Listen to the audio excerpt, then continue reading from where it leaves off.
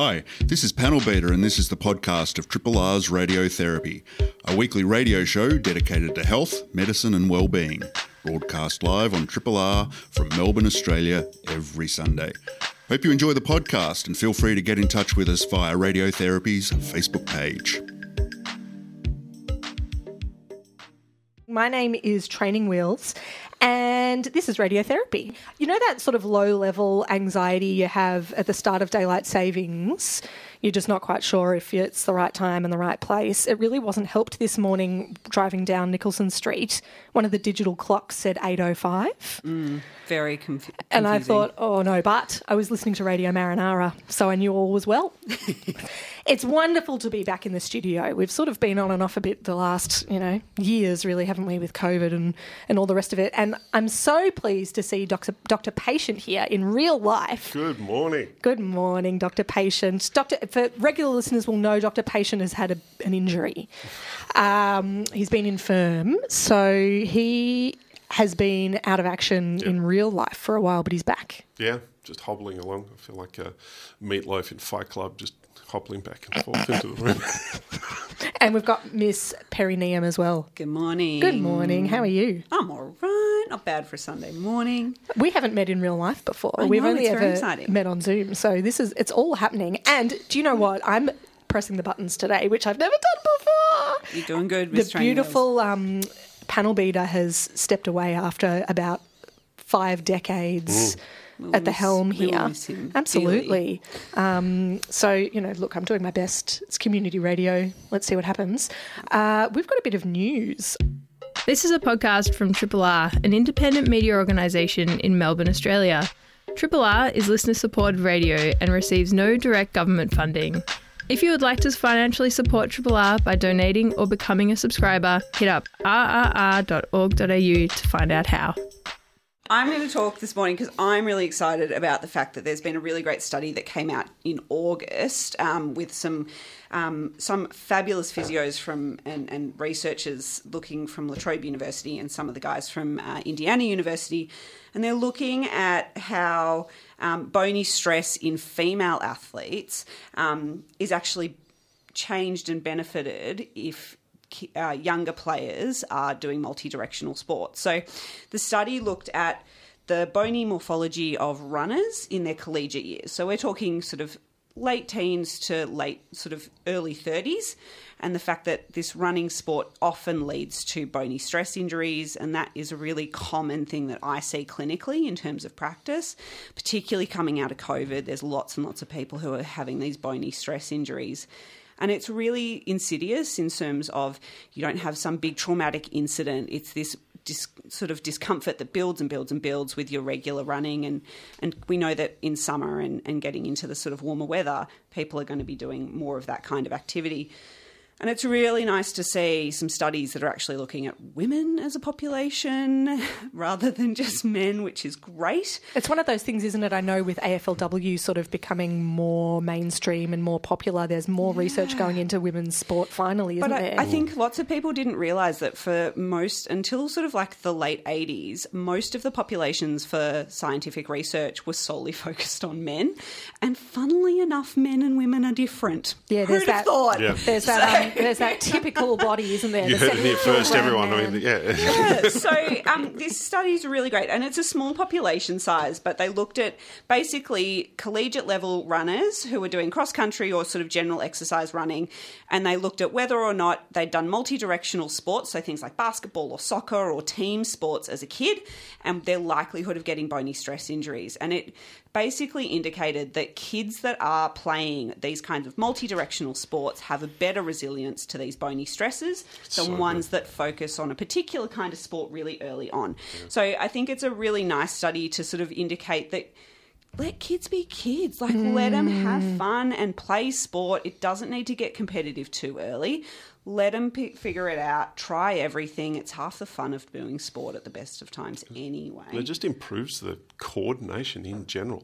There's also that study that I can't remember what it is now, but it's one of those things that one of the markers of well-being as an adult, the two things that kind of consistently will lead to better well-being as an adult is eating dinner together every night as a family and participation in a team sport.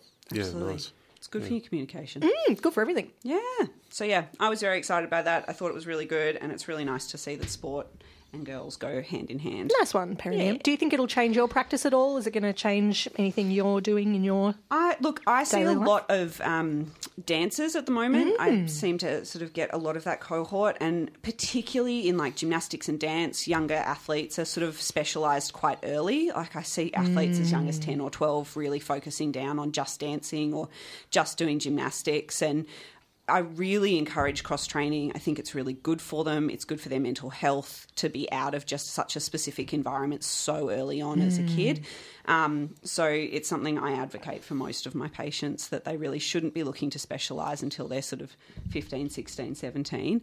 And in getting that cross-training, it's really good for them. Fantastic. Excellent. That's lovely. Thanks, perineum. And Dr. Patient, you've got some news of your own. Speaking of mental health, it is October. It's Mental Health Month. Again, we have World Mental Health Day on the 10th of October. It's coming up. I had a lot of difficulty really trying to put this into words today, because doing a bit of research into what people are focusing on this month with Mental Health Month, as it turns out, everyone is focusing on very, very specific and general health issues. Complex, non-complex. You know, I'm always would say in Australia, complex mental health issues. For us, it's stand up for complex mental health. But I'm just looking at the list nowadays, and we have so many people who are advocating or talking about so many different health issues. But the one thing that we are having trouble with is getting people in the public to talk to us. So we can put up, you know, one-stop shop websites with links to every piece of information necessary to talk about your mental health. But for carers and patients, we want you to talk to us. You know, carers are doing this 24/7. Patients are living it 24/7, and we still have people coming through for the first time saying, "Hey, it's been really hard for me to talk about this," but they don't. So all I'm asking this month is just approach us. If there's someone you know who is starting out their mental health recovery journey for the first time, or their carer journey for the first time, and you can see that they want to talk about it, but you're a little bit apprehensive, you're a little bit scared to make yourself known that you need to know about this, that it's the first time talking about this, then just ask us, because we want to talk about it. We really want to spread the word, because you have the 1 in 5 diagnosis, that 1 person in 5 people will be diagnosed with a mental health issue in their life.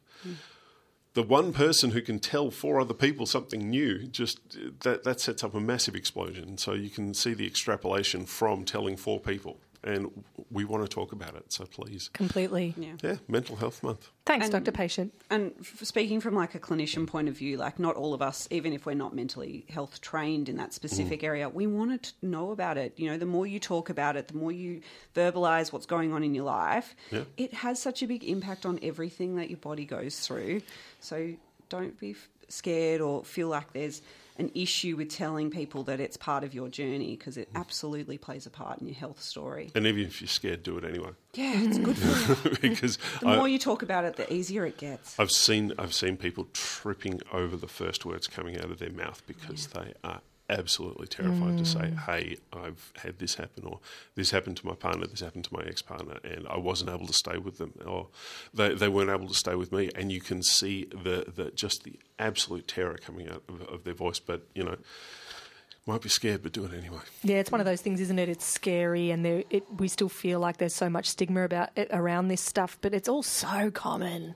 Today, it is. And if you talk to your GP, chances are they've spoken to someone else that day with much the same issue. Exactly. And chances are you've interacted with somebody in some way who is either A, screaming to say, "Hey, listen to me," or screaming to say, "Hey, someone, can I please listen to you?" Yeah. Everyone's experiences are different, but, you know, you're not alone, and probably not unique in a way. And that's the thing. It sounds like an emotional disconnection by saying you're not unique. Your story is definitely unique, but you should seek comfort in that, in knowing that you are not the first person in the world. And that's not to try and dismiss your story, but it should help you talk about it. Exactly right. Yeah. Where should people go, Dr. Patient, if they need help, if someone they know needs help? Look, there are so many. The opportunities I are have a endless. list here.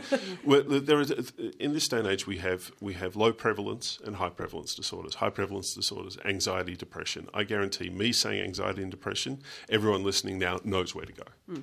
Exactly. So we're talking about, I specifically talk about the low prevalence disorders, and that is bipolar, that's schizophrenia, the people where you have 1 in 100 who's diagnosed with that. Now, again, I talk about saying we have specific complex mental health standing, and we have answers.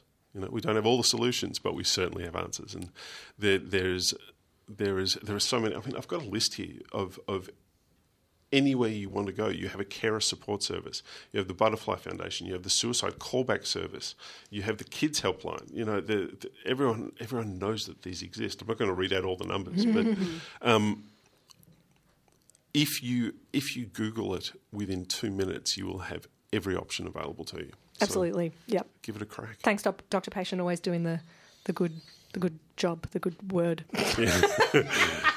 Bringing the good stuff. Keeping people alive. That's exactly right. Yep, that's the goal. That's the goal. We've got a very special guest coming up next. It's Professor John Thwaites, who's going to talk to us about a recent Lancet commission into COVID and the things we've learnt from the COVID experience, what we can do with future pandemics, what we can do better, what we can do differently.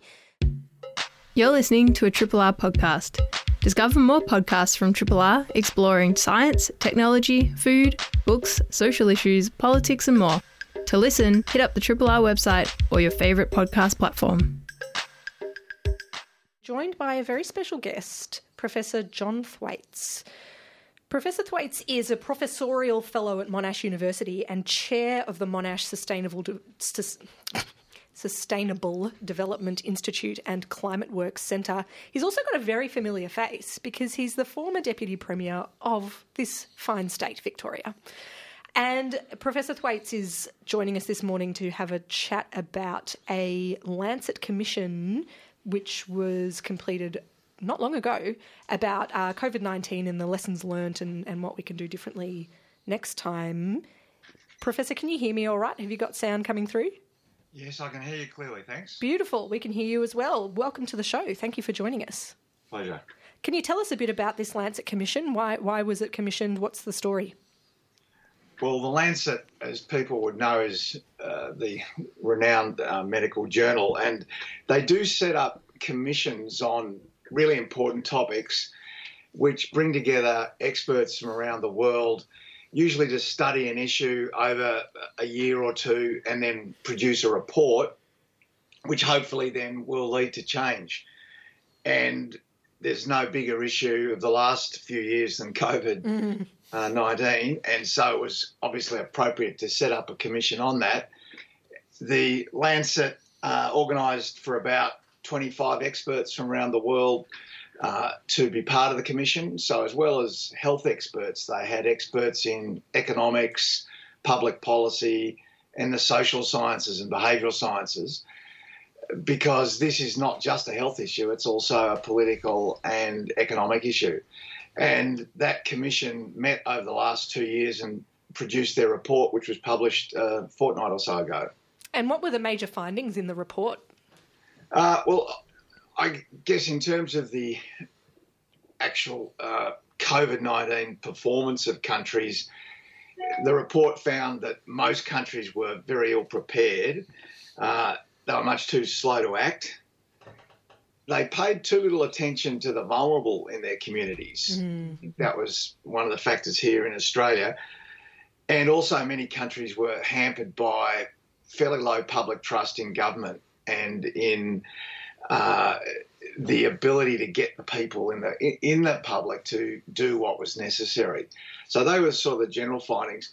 The other, I guess, the most shocking finding was the complete lack of global coordination and collaboration. That it ended up with every country doing its own thing. I mean, even issues at the start around things like travel between countries. There were completely different rules, which led to a greater spread in the disease, a lack of sharing of information, but also, very importantly, a lack of support for low and middle income countries in terms of getting vaccines and treatments to them. And with a pandemic, of course, you can't solve it in your own country alone, because if the virus is existing somewhere and it's mutating, it's going to end up in your country. And so a clear recommendation is the need for much greater collaboration and coordination around the world, led by the WHO. And so we make a number of recommendations to reform the WHO as well. That's so interesting that you say that public trust in, I know you've said a lot of things just now, but you mentioned that public trust in government was low overall. That comes as a surprise to me as a Melburnian, I suppose, where, we've been more locked down than most places in the world. And I think for the most part, people were quite compliant and happy to go with the flow on that one. Can you talk a bit to, is our experience unique globally or different? Well, it's very interesting and somewhat heartening that actually public trust in government in Australia and here in Victoria was much higher than in most other countries through the pandemic. Amazing. There were surveys done which showed that public trust was well over 60% during the height of the pandemic, whereas in many other countries in Europe and the Americas it was down in the 30s and 40s. That's why we had much greater compliance, as you said, with those rules, and why we had far fewer deaths. So, as our report points out, the proportion of deaths in America was 6 times greater than in Australia.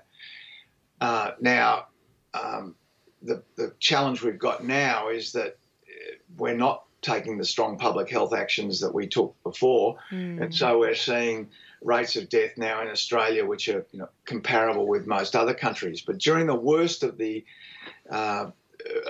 pandemic, before we had the vaccines, the level of public trust was very high in Australia. Yeah, that is heartening, as you said. It's also interesting, it's timely, isn't it, given that this last week the isolation rules are being scrapped as of a couple of weeks from now, which is going to be a big change for all of us. Remember when you had to isolate for 2 weeks just for being a close contact? Yeah. Or even if you just come from overseas, you had to isolate for 2 weeks, even if you had no symptoms and no contacts that you knew of. It's a different world, isn't it? How quickly things change. Now, I know you have a lot of hats on, Professor Thwaites, so, if you can't voice your own opinion, that's fine. But do you have any thoughts on the latest change to isolation requirements and where we're likely to go? Well, I think the challenge for public health authorities is to maintain that public trust. And the difficulty we have at the moment is that the public and business wants to get on with life as usual. So simply having rules isn't going to be effective if people don't follow them. Having said that, I think there is a big risk that there'll be another wave, potentially a new variant, which could be even more dangerous than the ones in the past. And we're going to have to be in a position where we can be flexible enough to reimpose isolation rules in the future. We don't know the course of the virus. This has been the extraordinary thing. It's chopped and changed. I mean, remember at the start people were saying, oh, well, if people have had it once, they're going to be immune and we'll have herd immunity. And unfortunately, that hasn't proved to be the case. That'd be nice, wouldn't it? Yeah. I think because the virus keeps beating us, it keeps mutating. And vaccines are obviously an incredible achievement to produce them in that level of time. They're incredibly effective, but they're not stopping transmission entirely. And so we're going to have to be ready to reinstate some of those public health measures where appropriate. And hopefully having a bit more freedom in the meantime will give people the sort of the breathing space they need to then tolerate ratcheting up. Exactly. And hopefully, we've learned, I think one of the things I took from the commission paper, Dr. Thwaites, was the fact that we are a global community now. You can't isolate. I mean, Australia is benefited by the fact it's an island, but really we're a global, economy where every country in the world interacts with each other, and travel is something that's just so fundamental to how we function as a society in general. We're never going to be able to completely isolate the country. Sorry. We're all good. But I think, now that people are travelling for, overseas and travelling more, there's a really good argument that if there is mutation and we're getting other strains coming through, vaccines, are not just for you, they're for the general population that you're coming back to as a preventative measure of general sort of societal health, but also that we need to bolster the health system, because fundamentally they're the ones that are going to be taking the brunt of management if we aren't going to be going through those isolation periods. Yes, very true. And you mentioned, the inequity of vaccine distribution globally. What did the report come up with in terms of how to sort of manage that better in future? Or, I think also we're talking about this as if it's in the past, but it's obviously it's not. It's still happening. What are some recommendations that the Commission have come up with? Well, first, that there needs to be a global approach. There needs to be a global health fund with sufficient funds to support low and middle income countries, not only to have the vaccines, but also treatments. And third, that we need global regulations that are going to bolster public health, reduce the risk of these type of viruses arriving in the first place, whether it comes from animals or whether it potentially comes from leaks from laboratories. There aren't good regulations to prevent spillovers of the virus, and so there should be those global rules as well. And really boosting the WHO and giving it authority and funding and backing to do its job properly. So just thinking of ourselves as part of the world, not as all individual nations, is the only way to achieve this. The other point to make is that COVID has had a devastating impact on the economies and societies of many countries in the world. And so many other things that we need for sustainable development, like health and education, have taken a back seat because these countries haven't been able to borrow the massive amounts of money that we have in Australia or America or the developed countries. So really getting behind a global effort to boost sustainable development is critical as well.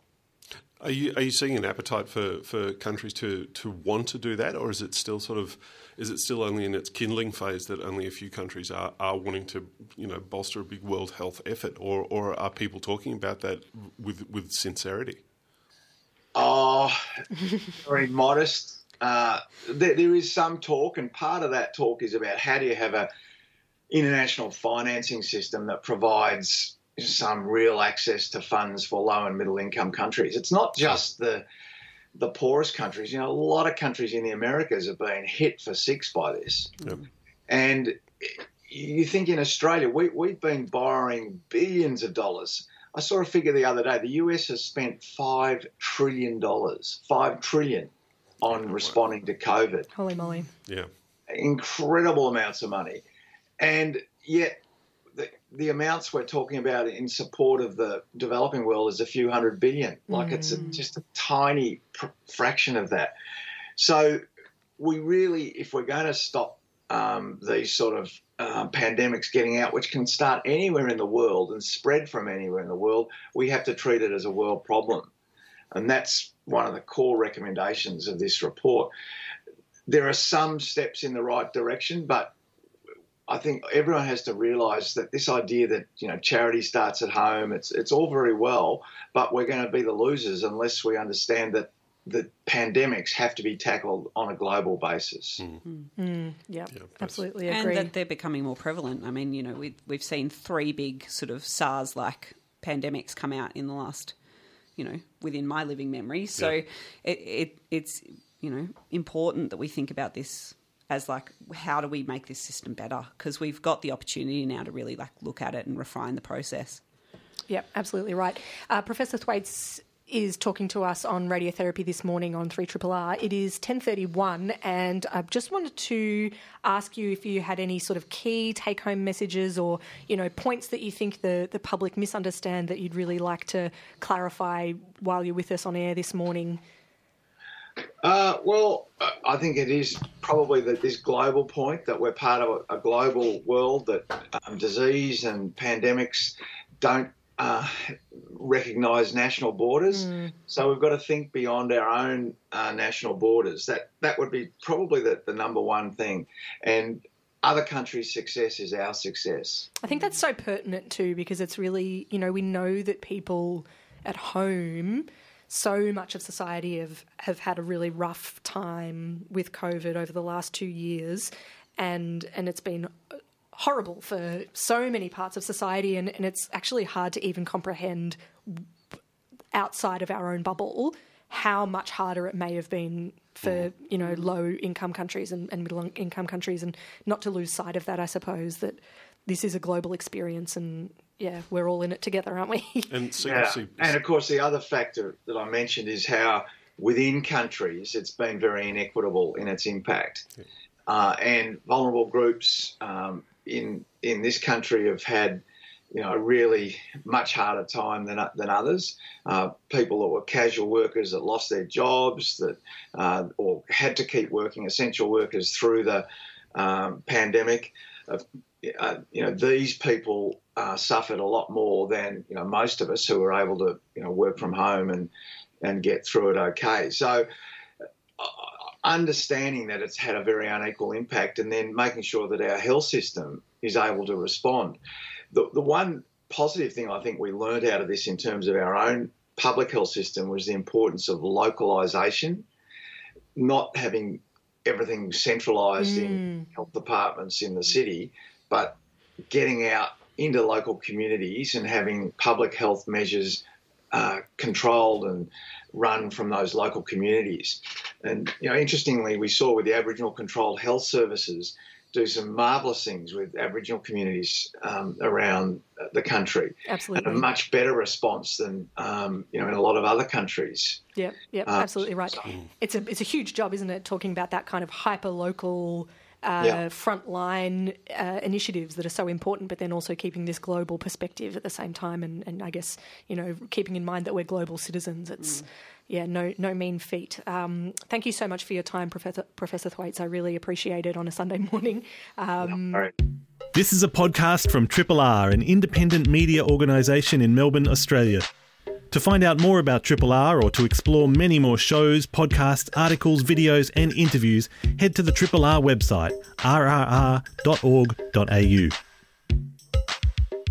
We've got a fabulous person in the studio. We're very blessed to have Paul Visentini in, who's a specialist sports physio who specialises in cycling. So all you mammals out there, listen up.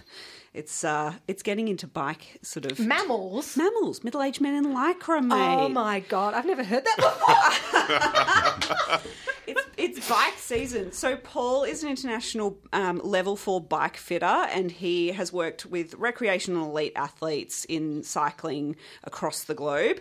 And he's also currently completing his PhD at La Trobe, who's one of our fabulous sponsors, in overuse injuries in cycling. So we welcome Paul to the studio this morning to talk all things bike and how to be safe on the roads.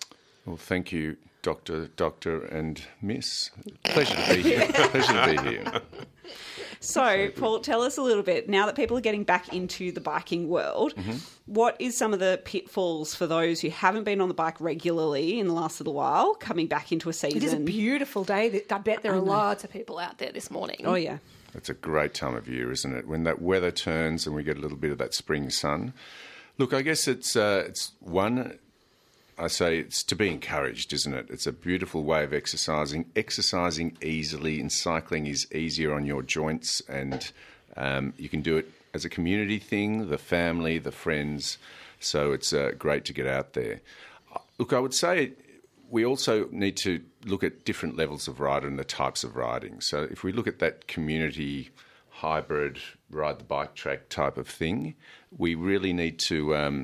and you're dusting off your bike in winter, I think safety is number one. 50% of injuries are traumatic, 50% overuse. So Dr. Patient's scowling. So as long as... So best to stay upright, yeah? And because... That's the bit I got wrong. Easy Got to that wrong, yeah. So anything we can do to stay upright is important. You're dusting off your bike from the winter. Perhaps it's a service to make sure the brakes are working, all the nuts are tight, or give things a little shake. Make sure your seat's not moving around. Pump the tyres up, a little bit of oil on the chain, and start slowly. One of the problems with all sports is going too hard too early. Yep. So a nice, easy ride along. Don't go up a hill, a 10-kilometre hill first up. It might be a flat ride, so you become more conditioned to cycling. As far as getting back into higher levels of cycling, then we've got looking after your body, making sure your body is ready to go. So it's really simple to say, make sure you're not so stiff in your hips and your lower back and the back of your legs. And then being fit and strong is good for everything, isn't it? So I'd probably stop there. We can drill down and get really specific about high-level bent-over riding and the coordination of muscles around that. But I think let's stick to get out there, enjoy the sun, don't fall over, look after yourself. Yeah. Yep. In terms of your for those who have been a bit inconsistent, particularly through COVID, because we know that, bike sales went up significantly through COVID. It was a really popular form of, exercise during isolation and periods like that. What are the things that people need to look out for in terms of like common injuries or overload, and when should they be going and getting some professional help in terms of seeing a physio for those kinds of ailments? Yeah, great question. The culture of cycling is that you should be in pain. It's amazing. Something should hurt. There's some, the research around cycling and injuries is not so strong, but there's some amazing statistics around how many riders are riding normally. Let's say, we'll call it, yep. Is there a misconception that it's kind of a low-impact exercise, so anyone can do it? I think it depends how you define low impact. Anyone can get injured and have problems, but compare it to running and you're less likely to get injured. Sure. Less pain, less injury. Runners get 2 injuries a year, statistically.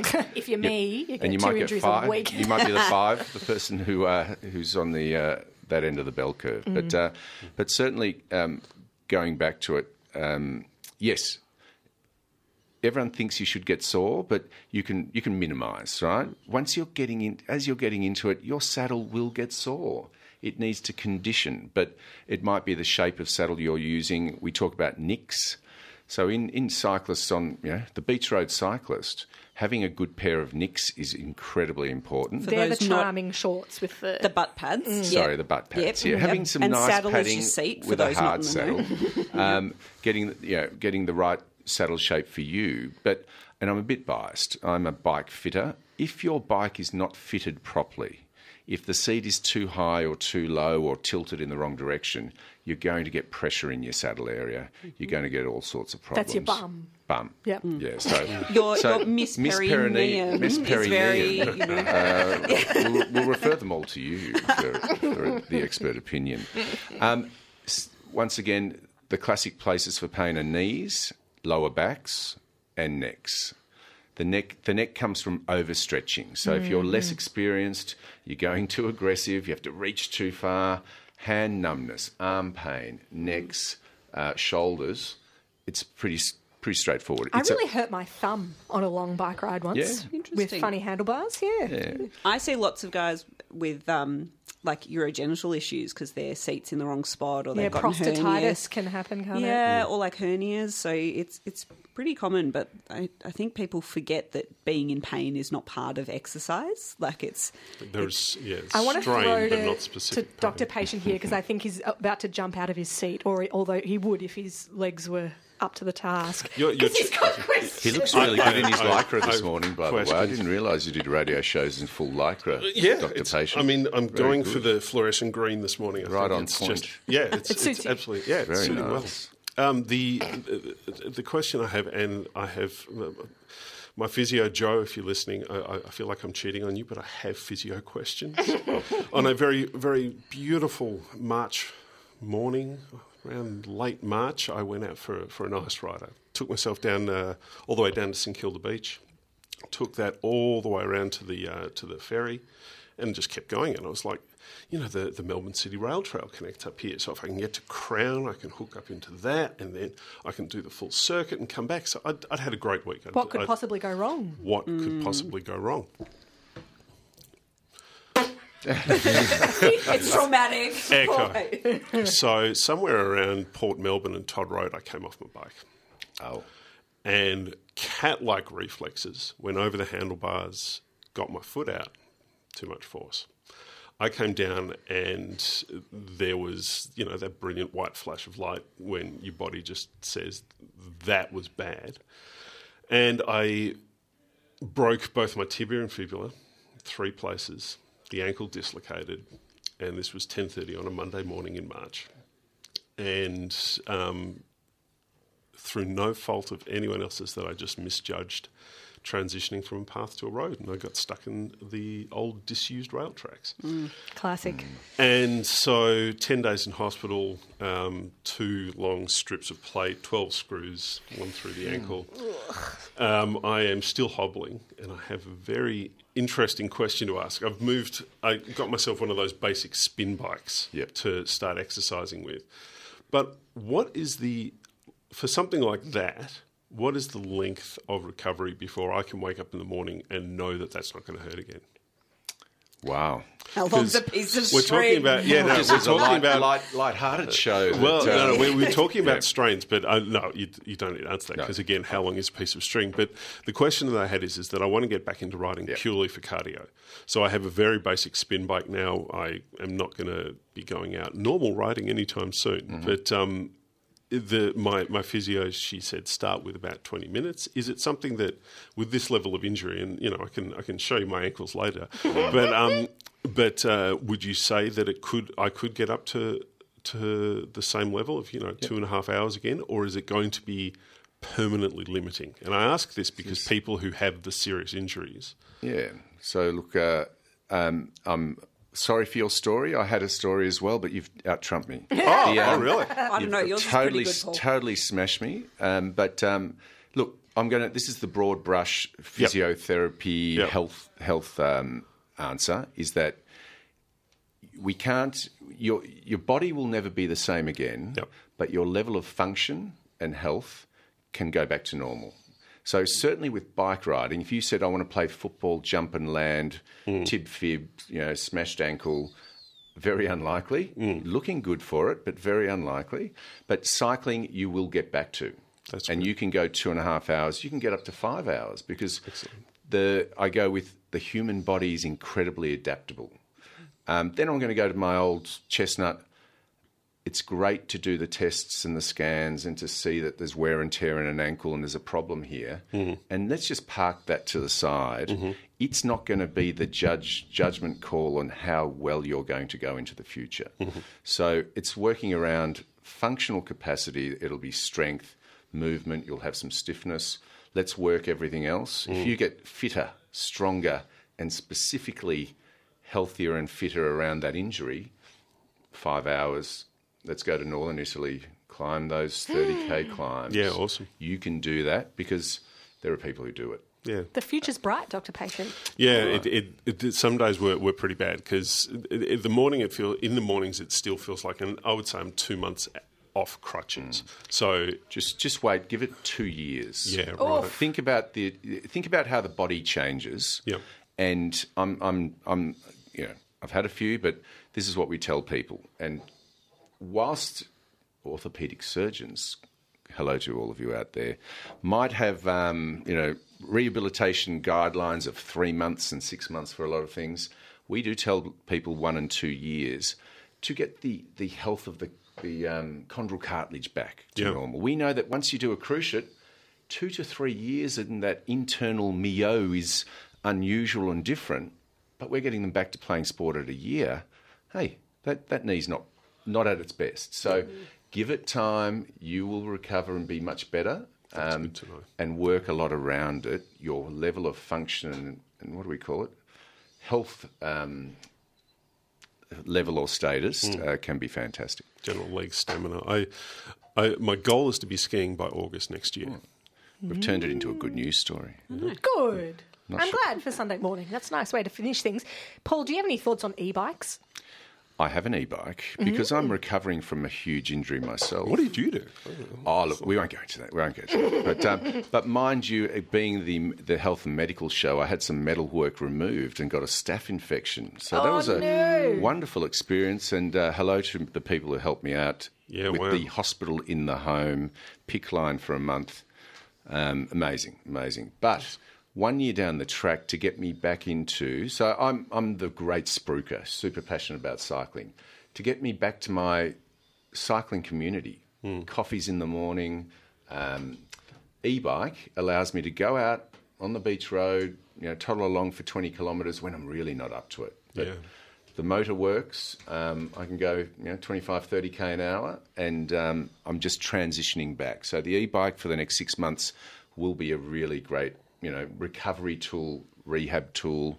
Hello to my insurers as well. We're just pushing that barrow a little bit. But you have the focus there because that pressure for you is constantly keeping you going forward. And that's what gives you your focus. Yeah. I'm wondering if people get more injuries on e-bikes because they're less experienced or they go faster, or do you see anything like that? More of the traumatic type I guess we injuries? haven't seen it because e-bikes are probably more the hybrid, city bike type bike. A lot more stable. So mine's really heavy. Yeah, they are heavy. So I'm less likely to fall off my 20 kilo e-road bike than I am the 8 kilo e-road bike. Plus, they're supposed to be speed limited to 25 kilometres an hour.